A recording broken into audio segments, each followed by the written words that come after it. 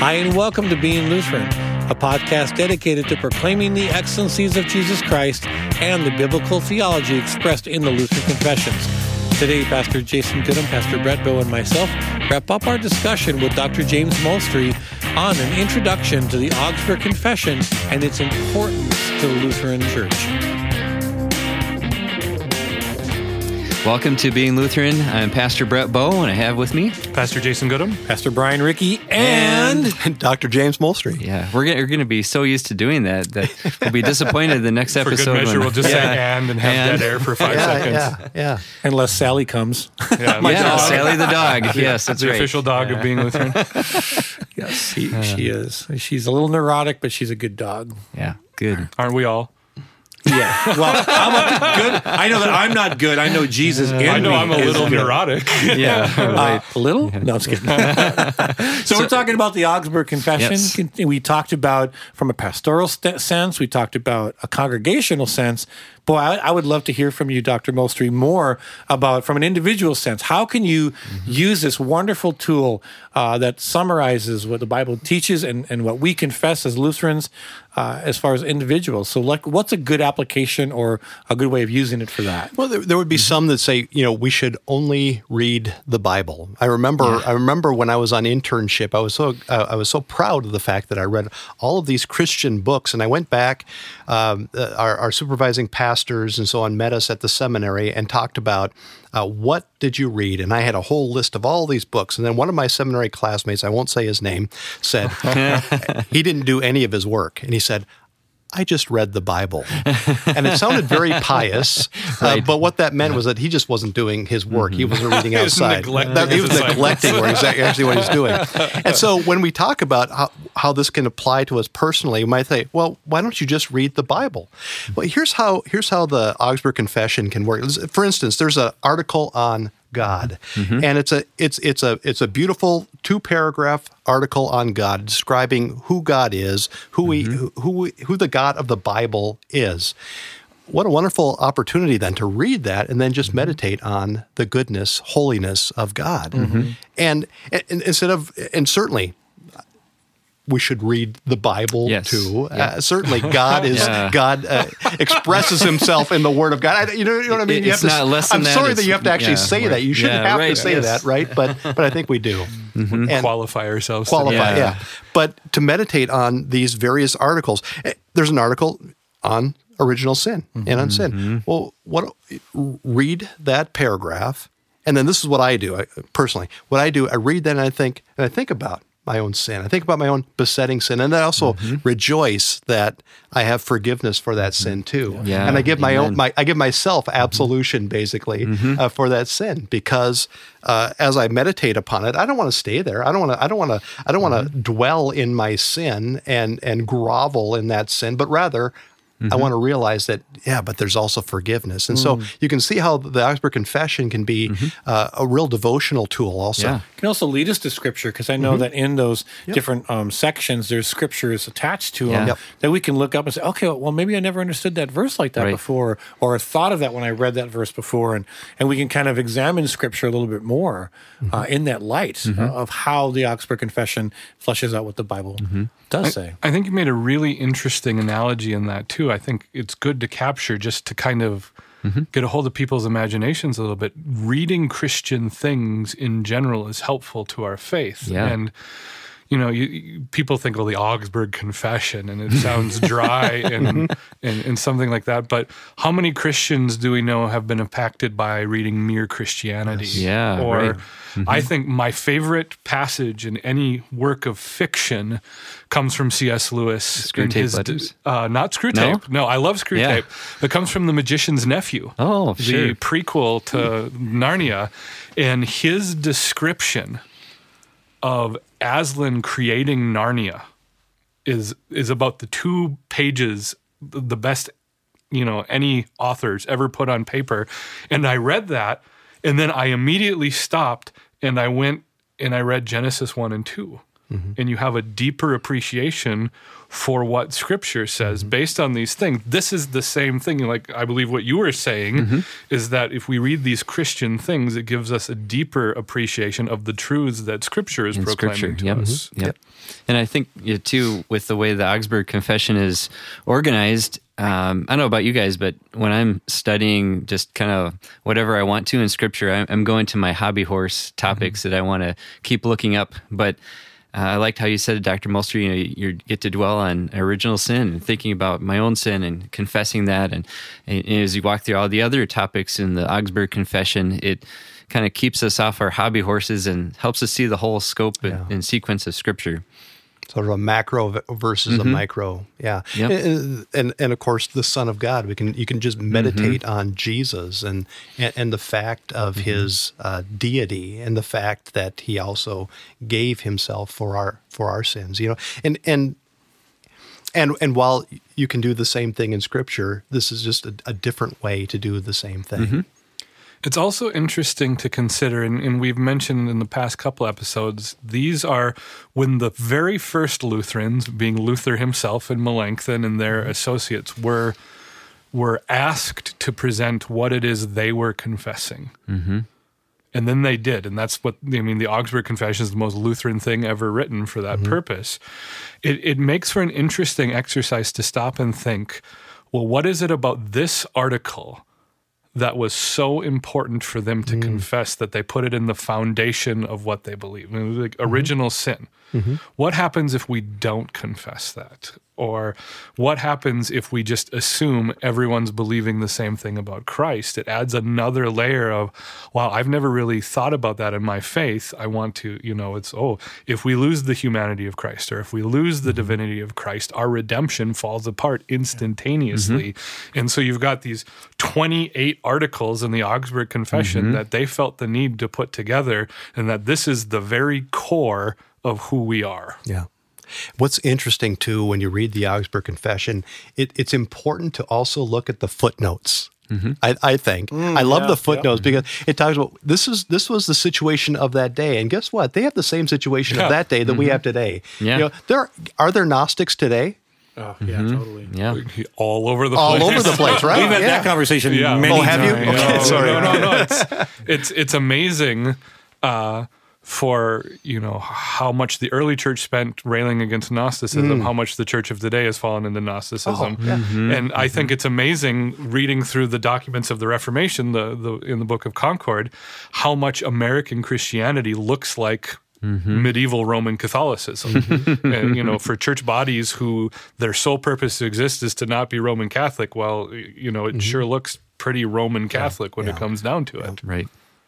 Yeah, and I know we were talking about reading the Augsburg Confession devotionally, and I think we've talked about this before, maybe just how there's even a reading plan out there for reading through. Yeah. That's the whole Book of Concord? It's the whole Book of Concord, and it makes one really quick caveat. When Dr. Molstry mentions reading the footnotes, we've been recommending the Reader's Edition of the Book of Concord, and if that's what you've picked up, there aren't the footnotes. You miss out on the historical context. So if you're looking for footnotes, they're not there. This is the version that he's referring to is a version that's edited by Tappert. Theodore Tappert? Yeah. Theodore Tappert, yep. But again, what was the question you asked besides that now, Brett? I was just starting to talk about how you can find a reading plan. And I don't know if maybe that sounds sacrilegious to you to have like a reading plan of that, but we're not saying do that instead of reading Scripture. It's on top of reading Scripture. And it's a good way if you haven't been exposed to the Book of Concord and want to, and the daunting task of picking up a 700-page book and just plowing through it. There's daily reading plan at bookofconcord.org, and it's reading basically 2 pages a day just on weekdays. And if you follow that, you'll get through it in a year. You have a good scope. It's in digestible chunks. I mean, it takes 5-10 minutes to read 2 pages if you're doing so carefully. So it's not a big ask, but there are. In fact, I did a search just the other day online, and I found 4 separate Book of Concord reading plans online written by various pastors. So they're out there. There's ways to digest it in smaller chunks than, it's Say, here's this book, read it. Well, yeah, and it's I tried probably 100 times as a teenager to do that with the Bible, read it cover to cover, and I would always just get knocked off my horse in Leviticus. Yeah, right. Yes, I could never get through it. So what's this? What's that in the Lutheran Confessions? What's the small call article? Small call gets a little bit dry. And I will say, getting the last 7 articles in the Augsburg Confession, articles 22 through 28. Oh, right. They're called articles of practice. Yeah. They're a little bit longer and they're much more repetitive, so you will slog through those a little bit. Still got good material. There's nothing like the monastic vows, though. The monastic vows that's and worship of saints and things like that are in there. Yeah. So beyond just encouraging people to read it, are there any other comments you would have for individuals in terms of interacting with the Augsburg Confession? Brian? I think you were just waiting. Well, no, I didn't know if it was directed toward me or anybody. I think, like you said, it's just a great boundary for us. We know that we don't hold it up above Scripture. We've, Dr. Moulstrie said that very, very plainly. But it does summarize what the Bible does teach, and it's a wonderful thing. I think that oftentimes you can use the different sections in there to help you and aid you in determining things in Scripture. The doctrine of original sin, you did some self-examination. But when we see people in the Bible kind of doing stupid things, it's like, okay, well, this is the original sin here, and this is why we need Jesus, And we see Israel continuing to worship other gods and to participate in things they were told not to participate in. Well, this is, again, original sin, and it points us toward why we need a savior. And so the history of Israel is just really another way to flesh out some of these things that, again, are summarized within the Augsburg Confession. And I think that there's a wonderful, and I guess I'm more of a systematic kind of guy anyway, but I think that some of the systematic articles that are in the Augsburg Confession can really help us to understand Scripture to a greater degree. Well, I think and you bring that up systematically, I personally find it important to note that the Augsburg Confession isn't just 28 random theological topics that are important. Sure, they are important, but there's actually a logical flow to it. Yeah. It's designed to build on the previous articles so that you understand what's going on. If you'll allow me, I'm going to bring in one of my hobby horses here, one of my pet peeves. I'll sit next to your... This soapbox when you get on the soapbox, Curmudgeon Corner. That's what we got to go back to Curmudgeon Corner on this. All these regular, go ahead. I think it's important for the American church to understand that the answer to bad theology in the church, and if you want to know what I'm talking about, go on to Apple Podcasts under spirituality, and you have a 1 in 1.1 chance of finding bad theology just from the top lists, right? The answer to bad theology in the church is not abandoning theology. The answer to bad theology is good theology. And this is where documents like the Book of Concord, like the Small Catechism, like the Augsburg Confession come into play, because all doctrine is relevant. And I will say that over and over and over again. If the doctrine is irrelevant, you're doing doctrine wrong. Because doctrine is the truth from God's Word. It is the truth that God's Word expresses. And God's Word points us to Christ. All doctrine points us to Christ. God's Word gives us life. That means the doctrine from God's Word communicates that life to us. And we always have this human tendency to overreact into error when we're combating error. And so we hear someone who's preaching bad doctrine. Well, the answer is just to not hear preaching or to not preach or whatever the case might be.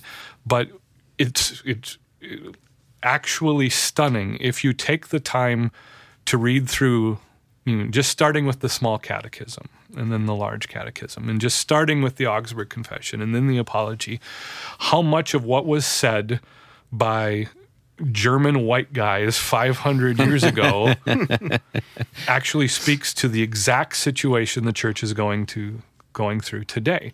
And it's because Scripture, written 2,000 years ago or 3,500 years ago, depending on what book you're reading, also speaks to those exact situations. It doesn't expire. It doesn't have a shelf life.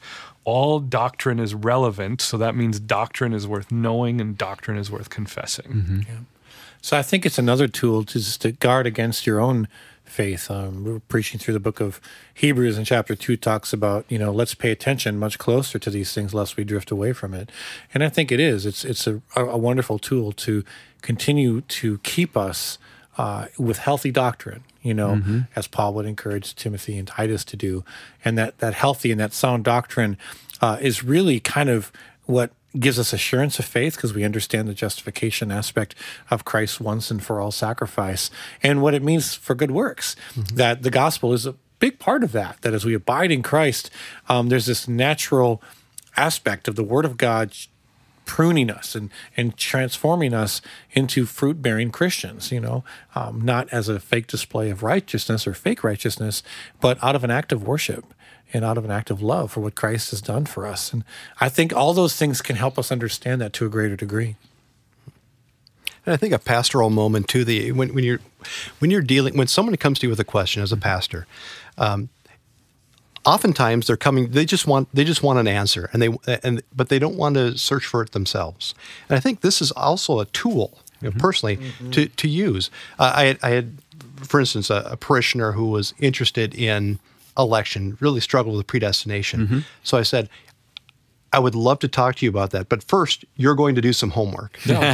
Read the Epitome, Article 11 on election, and then come back and we'll talk about it. And it really was helpful for that person to read that first. And I think that's one way that the Augsburg Confession very practically could be used also. If you want to understand, I don't understand sin. Okay, read the article on original sin. If you don't understand sin, there's something, Do you want to take care of my toddler for a day? Exactly. I have a 3-year-old that can teach you a lot. Maybe I should have said baptism. But you're right with that. And even beyond assigning the homework, I can't name how many times someone has approached me as a pastor going through some sort of crisis in their faith. And my almost initial response in my head is, it seems that this part of your theology has broken down. And that's why this is happening. And so now you have an area to emphasize, an area to explore. And it's not a clinical thing, and it's not a dry thing, but it's, someone, they're not understanding sin. Shepherd of their soul, exactly. You think about like a situation Paul was going through in Romans 7, where I want to do the things that Scripture tells me to do, but I do the very thing I hate.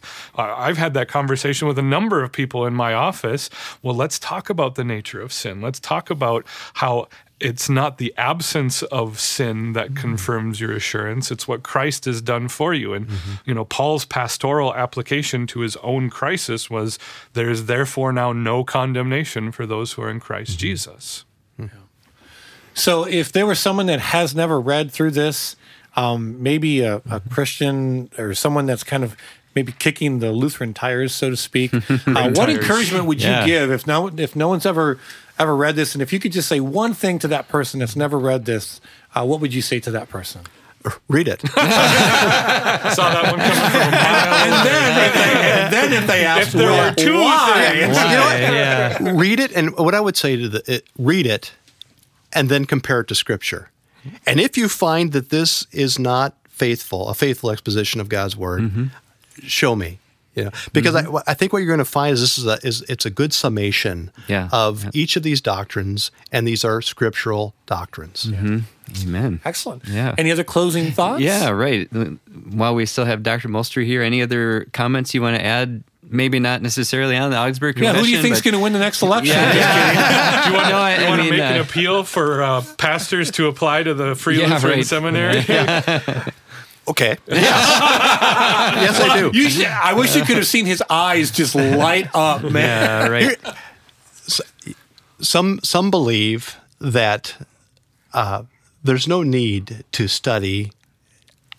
God just needs me out there to preach to congregations without any training at all. And what I would say is to those people, you really don't know what you don't know. And when I would encourage, if there is anyone who is interested in seminary, to check out the Free Lutheran Seminary, and not to take shortcuts. Mm-hmm. I think I'm sitting here with three men who did not take shortcuts, right? Mm-hmm. That have studied and studied hard, and I think about the Apostle Paul, and the study he engaged in before he planted churches and so on. And so I would just encourage men out there who are interested in proclaiming God's word. Mm-hmm. Yeah, you can proclaim God's word on the street corner, mm-hmm. but to get the training that's necessary is going to be really important. Good. Great advice. Yes. Amen. All right. Well, I'm going to close with Paul's appeal to believers and leaders in the church in Romans chapter 16. It's a little longer, but I believe it's worth reading through because it pretty much summarizes a lot of what we talked about here in the last 3 episodes.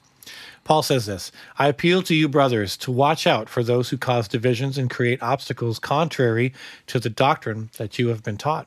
Avoid them, for such persons do not serve the Lord Christ, but their own appetites. By smooth talk and flattery, they deceive the hearts of the naive, and your obedience is known to all, so that I rejoice over you. But I want you to be wise as to what is good and innocent as to what is evil. And the God of peace will soon crush Satan under your feet. And I say amen to that. Amen. The grace of our Lord Jesus Christ be with you. Amen. Thank you for joining us. Please look us up on the web at beinglutheran.com. Also, invite a friend to check us out on Spotify and iTunes. Please join us next week. Pastor Jason, Pastor Brett, and myself continue our discussion on the Augsburg Confession. God bless you and have a great week.